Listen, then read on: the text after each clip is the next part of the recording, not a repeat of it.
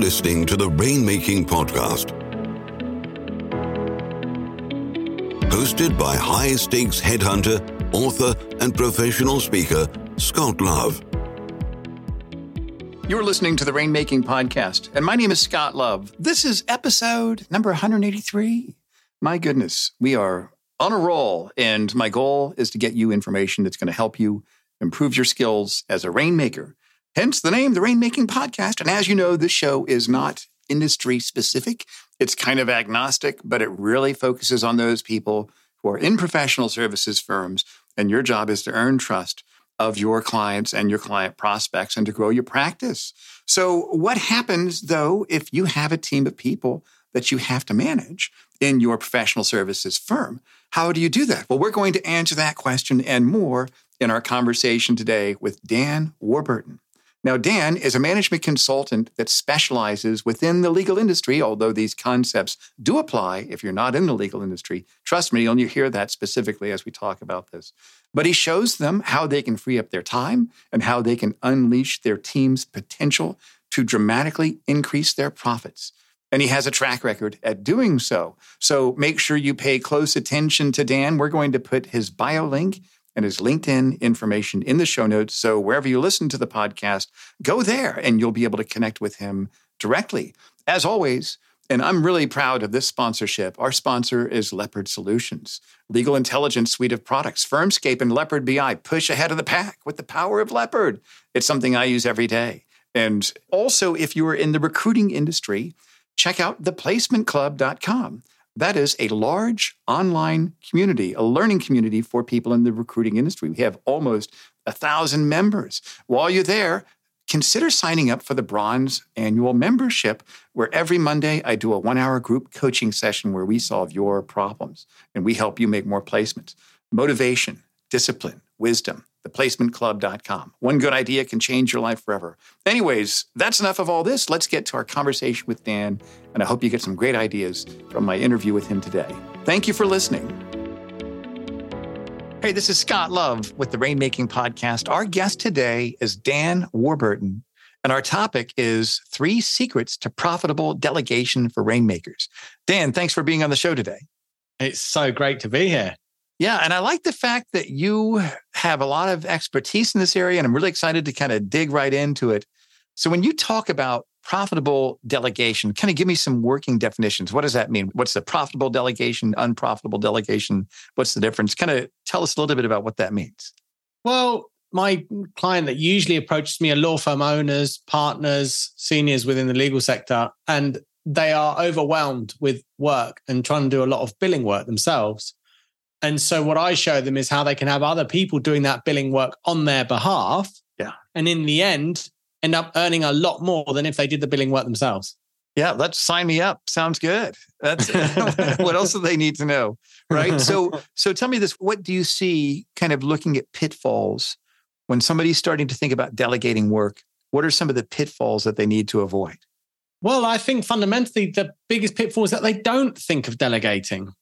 You know, the legal sector, the reason why a law firm partner becomes a partner is because they've got a big book of clients and they bill high numbers of hours. That's it. Well done. We're going to make you partner now. So they then all of a sudden become a partner, expected to continue doing this billing work and also having a team to manage.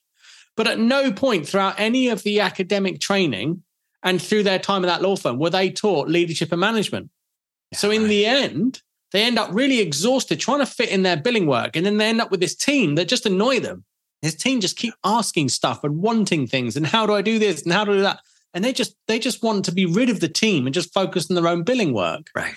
And then they get stuck on a hamster wheel going round and round and round and round. And they can't see any way out other than I just have to complete my hours of billing. And they never stop to think, well, what if you had 10 high-level fee earners working 1 hour, each billing 1 hour each, so that your firm could collect on 10 1 hours of billing versus you doing that 1 hour yourself, which is going to bring in more profit. Yeah. It's that simple. And yet it's not thought of in that way because at no point in the journey of a lawyer are they ever taught how to be leaders and managers that can leverage the people skill to make much greater profits. Yeah, that's right. So where do you think people should kind of get started if they want to, if they say, I want to delegate all this work to people? What should they keep top of mind first as they're looking at delegating this? So the very first thing is to set up regular one-on-one calls with their key team members. Mm-hmm. That's like, you could say secret number one is if you're leaving yourself contactable at all hours, then you will be contacted at all hours with all sorts of questions and everything by everyone in your team, and it'll wear you out. But if you have regular one-on-one calls and then you request each team member, unless necessary, don't contact me outside of these one-on-one sessions. If you have to, fair enough. But unless you really need to, don't contact me, and just save up every query and challenge you have and then bring it to me in each week's one-on-one, and we will go through it. Do you think attorneys have a problem with that in itself, though? Because their persona to their clients is they want to be accessible all the time. Do you think they have an issue drawing boundaries traditionally? Well, absolutely. Yeah, of course. And again, it's because it's just automatic. It's that they've never stopped to think about, well, what happens if I have 2 uninterrupted hours to focus on absolutely anything that my law firm needs? Whether that's finding a new recruitment agent, trying to work out why people keep leaving my firm, business development. Who are those ideal clients that I could take out for lunch or dinner to go and close those really big deals? Right. Then all of a sudden, they're leveraging their whole firm, their whole year's expertise and everything to be so much more profitable than if they were stuck behind a desk trying to do that 1 hour of fee earning themselves. So when they do this first secret, setting up regular one-on-one calls with key team members, setting up boundaries, unless it's a critical crisis, don't contact me except between this hour and this hour. I mean, that's what they should do, right? That is. Yeah. Because otherwise they're going to be interrupted all the time. But the great thing is once they've got one-on-one calls set, they know that they've got one-on-one time with each key member or main fee earner to really ensure that they're getting everything that they need to perform at a high level. Ideally, billing 100 hours each per month is the perfect target to aim for. Because with 100 hours, every fee earner in a firm can manage that and still have time to manage all their admin and everything and still get home to their wife and kids. So you say give them everything they need to bill at a high level. What are some of the things that they need to give them? Well, they need to be having work effectively delegated to them by someone. They need to be making sure that they're able to do the work that's being handed to them to a high standard. Yeah. And if it's not, then they need that one-on-one support and training to make sure they can deliver that work to a high standard. So co-reviewing work together in that one-on-one time is really useful. Yeah. And then making sure that bit by bit, you train the fee earners to be able to deliver that work directly to the client. But up until that point, review the work. But as soon as the work is of a good enough standard to deliver straight to the client, they can not only do that to that one client, but they can start then reviewing the work of the other law firm, the other members in the law firm that are also billing. So then you end up with this structure where no work gets released to the client unless it's reviewed by one of the senior members. So then you sleep well at night knowing that all work is being delivered to a high standard, and you then delegate that away as well. So have you ever had it happen with people you work with where their person that they're reviewing the work with, that they're delegating the work to, just isn't giving them what they need? Have you ever seen that happen before? No, not really. I've had these situations where the young fee earners or the associates aspiring to become a partner think they're partner material way before they are actually partner material. And they're wondering why they're not being given this opportunity. But because the partner of the firm wasn't there to give them that one-on-one support, they were unaware of their flaws. They were unaware of the trainings they needed. But once that was put in place, let me give you an example just to really make it clear. I had a law firm partner who was leading a team of 12 and he was burnt out, exhausted, doing 100 hours a week. And he was just absolutely exhausted. And his partner was also really exhausted and they didn't know what to do. And he came to me saying, I don't have any joy anymore. I haven't been on holiday for years. I don't see my wife and kids. And so the first thing we did was we set up those one-on-one calls and then made a request that nobody contacted him outside of that. And then in those one-on-one calls, he learned to make clear requests. So this is secret number 2. Okay, clear requests. And for a request to be clear, it needs to include 3 items. Firstly, exactly what do you want doing? It needs to be measurable so that when it's done, you can say, yes, that is done before it wasn't. Secondly, a time frame. And third, it needs to have agreement on the time frame and exactly wants to be done by both parties, the one making the request and the one receiving the request. If either of those three elements are missing, that's not a clear request. That's just some weird communication that leads to some, dissatisfying result. So then once he learned how to structure these one-on-one calls, make clear requests, and also request he wasn't contacted outside of them, he then had space and time to focus on other things. Mm-hmm. In those one-on-one calls, he then elevated the performance of his team members and got all of them up to 100 hours each. And he then, after 2 months of working with me, he dropped from 100 hours a week to less than 50. Wow, that's great. But after 6 months, he made an extra $707,000 clear profit. That's great. Work less, make more money. How about that? Yeah. And that was only with a team of 12. Yeah. After a year, his firm went from being valued $3.5 million to $8.5 million. Not only that, he's now got his life back. He spends his evenings with his wife and his children. He goes skiing on weekends. That's a great story, Dan. And he's able to really enjoy business development, really relaxing with his clients. I mean, he's now killing it. I mean, he's now only 6 months after finishing working with me, he's now doubled the firm. There's like 25 of them in the firm now. That's great. That's fantastic, Dan. So I like what you mentioned, make clear requests, what you want that's measurable, the time frame, and then having the agreement on the time frame. Is that right? Yeah. So let me ask you this. When people have these meetings, is this actually a phone call? Is it Zoom? Is it in person? Is it email? What do you think is the most effective way to do that? Absolutely must be in conversation. Emailing and trying to run a whole firm with emails is highly ineffective. There is a level of power in requesting verbally that you can never achieve through emailing, which is why if you have the one-on-one calls, if you spotted a mistake that individual's made, or if they've let you down or done something wrong, you haven't got to say, hey, let's set up a call. When are you free? That same time, Tuesday, 4 p.m., you've got that one-on-one call with that individual. So you just take a note, right? Bring that up with them. Then something else happens, bring that up with them. And then each week, what happens is when you've made the request, here's secret number 3, accountability. Okay, good. Let me go back before we get to this one. How often did you say this should happen every week? Should it happen every day? What do you think? For my clients, it works really well once a week. Once a week, okay. But usually it's the length of time that varies. So for the more senior members that know what they're doing and just keep going and going with no problem and operate at a high level standard, they just get 15 minutes. Yeah. For some that require more input, more reviewing of work, checking, and support to really get the great results, there might be a full hour, sometimes even an hour and a half a week with them. Mm-hmm. And it's not forever. Those one-on-one calls, they can feel like wading through mud with someone, But once people become more commercially minded, start to think more skillfully about how to business develop from their existing clients, because as we all know, as lawyers, that's where most of repeat business comes from, is from repeat clients, existing clients. And then once you see they know how to talk to them and they're generating extra work and they're delivering a high standard of work, you can then drop them down to half an hour a week. Yeah. And it can even get to a point where some of the key team members, you can then appoint one of these people that you've trained and brought up to speed to now be underneath one of your key team members. So ideally, you don't want to have more than about 5 to 7 one-on-one calls a week with your key team members. Mm-hmm. If you've got more calls a week with more than 7 team members, then what I'd say is what's missing is making requests, delegating, and structuring the business correctly. And the idea is that once you've got these one-on-one calls going, you want everybody right from the top to the bottom to be accountable to one person. Okay.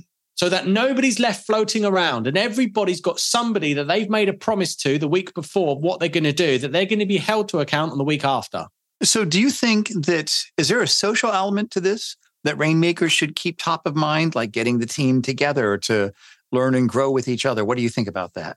Yeah, I would say on top of that, it's great to have a weekly call, like Monday morning showdown, whatever you want to call it. And the Monday morning is, firstly, it's all about fun. What did you get up to the weekend? Who have you drank more than you intended to drink and what happened? Real fun. And that brings this fun. We're all together. We are something. We are some team. We know us. We have relatedness between us that makes us special and connected. It creates that. And then the second thing is acknowledgements. So that's your bonus secret. Let's get back to secret number 3, accountability. Okay, good. Accountability. Excellent. So you cannot make requests and set deadlines and have them agreed upon if then there's no accountability to check that the request has been fulfilled and the deadline's been fulfilled, right? Yeah. So what you do is on each week call is you agree on what they're going to do and by when. And then on the week after say, did you do that? Did you do this? Did you do that? Okay, you didn't do that. So what happened there? What got in the way? What do you need from me? Is it technology that's missing? Is it you need more work from me, or do you need more work delegating to you by somebody else? Did you not understand the work? Do you need more training? And the idea is to have like a context around these one-on-ones, which is, look, we are having these one-on-one calls so that you succeed. And so when you first set up these one-on-one calls, the best way to start them is to say, I want to set up a structure that ensures that you succeed at what matters to you through your employment in this firm. Mm-hmm. So why are you in this firm? What is important to you? What do you want to succeed at? Is it more money? Do you want to become partner? Do you want to take Fridays afternoon to go and play golf? Are you in, some kind of club or hobby or sailing? What is it? And then once the employee feels like you really care about them fulfilling what matters to them, then the loyalty really steps in. Yeah, right. And then you end up with these highly loyal employees who are getting regular one-on-one support to succeed at what matters to them. And it's where you also then get to make clear requests of them. And then you hold them to account on the promises they made the week before and then give them support to then make sure they don't break those accountabilities again. So let me ask you this. I love what you're saying, by the way, Dan. I think it's insightful. I think it's effective. I think it's important. But I know there's going to be somebody listening to say, that's saying, I never had anybody like that when I was a young associate. Come on, we're lawyers. I don't need to babysit people. I don't need to coddle you. Just do the work. Shut up. Get back. Get on the phone. Get me that document.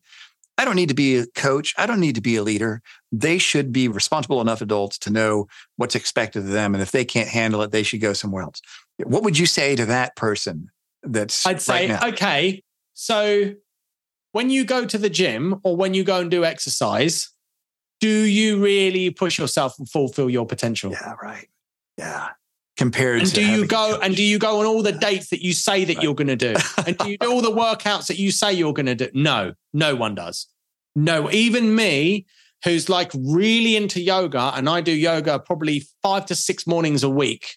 I'm no way near as to when I was in the Himalayas with yogis practicing yoga for those hours, that length, that duration of time, And so that's exactly it.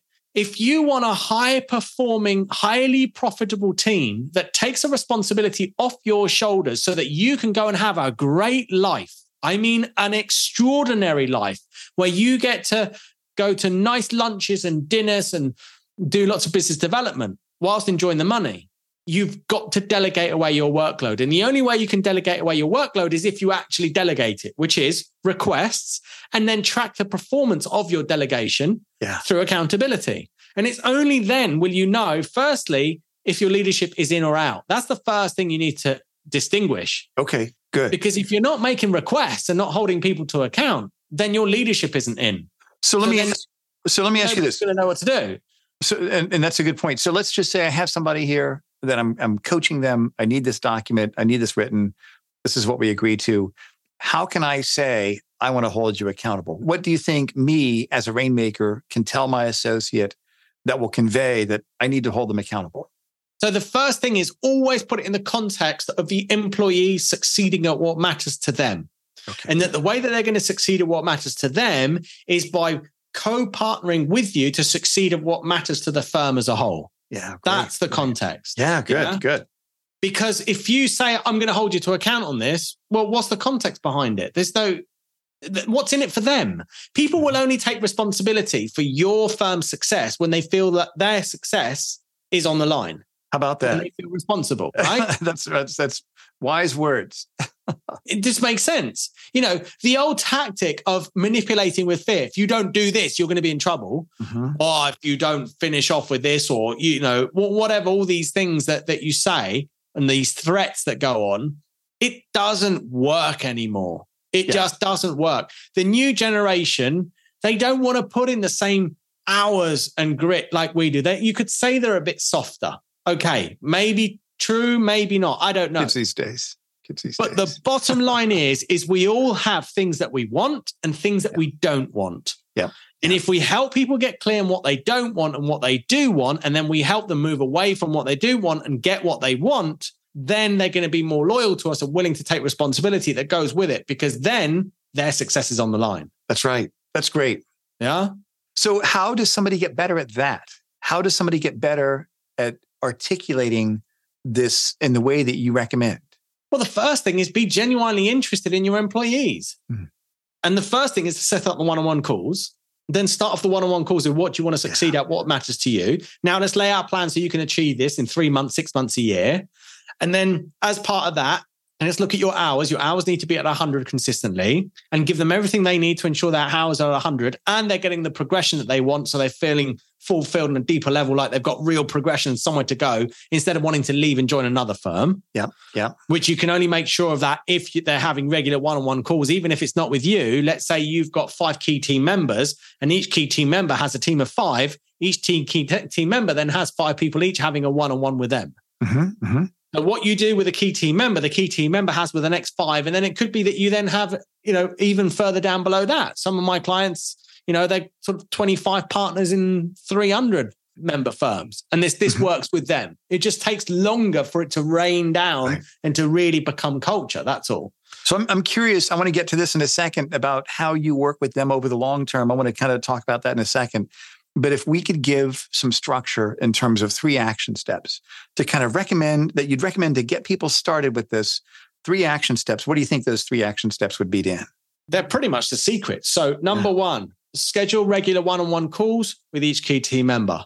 Number 2, in those regular calls, make clear requests. So that includes what needs to be done, what time frame, and agreeing on a time frame for each one. Number 3, is holding them to account on a regular basis to fulfill and be their word, and to give them support whenever they break that word. Right. Okay, that's good. That's not tell them off, not rip off their head, and really scream and shout at them, because when you do that, it's incredibly destructive to your success as a law firm partner. Yeah.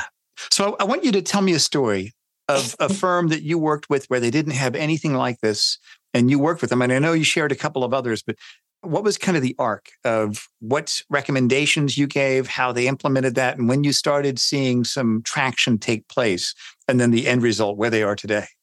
So another client, she was partner of a 25-person firm. She was exhausted, burnt out.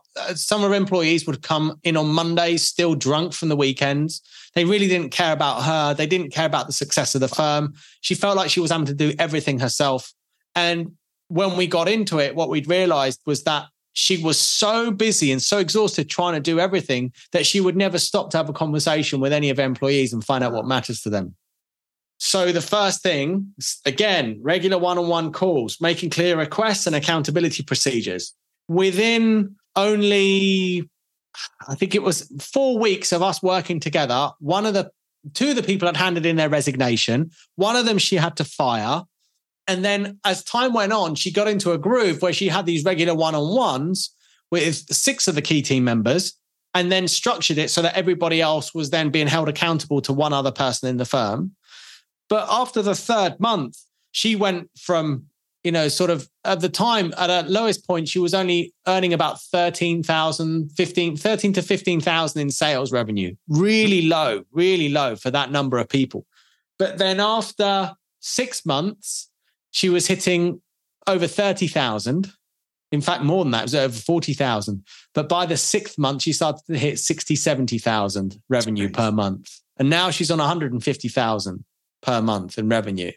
But it's always the same kind of process that I find that works with one firm, works with another. And it's these 3 secrets that I've shared with you today. Thank you for sharing that, and kind of share with us what your offerings are. What is it that you have, that you do, that you'd like our listeners to know, where they can benefit from that information and from what you do in terms of your coaching? Yeah, sure. I mean, the first step to take is to work out exactly what's missing in your ability to delegate. And if you want to find that out, I've got a 60-second profitable delegation assessment. Okay, good. It's on the homepage of my website, which is danwarburton.com. And we'll put that link on the show notes. Go ahead. danwarburton.com. Yep. And there, if you take that assessment, it will take you through having a look at your structures, how many people you've got, and your leadership style. And by the end of it, you get a score out of 100 on your percentage inability on how to profitably delegate a workload, and you'll see exactly where the biggest gap is for you and what skill you need to work on first. That's great. That's great. That's fantastic. Are there any other resources that you have on your site that can help people? You can add me on LinkedIn. I always like to be connected to new people. Yeah, so just search Dan Warburton, you'll find me there on LinkedIn. That's great. We'll put that on there also. And I've already checked you out. I know you've got some great information on there. And Dan, thank you so much for sharing this. I like the fact that it's simple, that people can take these action steps and get started. And I also appreciate you offering that free delegation assessment. We'll put that link on the show notes as well. Dan, thanks so much for being on the show today. Fantastic. Cheers. Thank you for listening to the Rainmaking Podcast.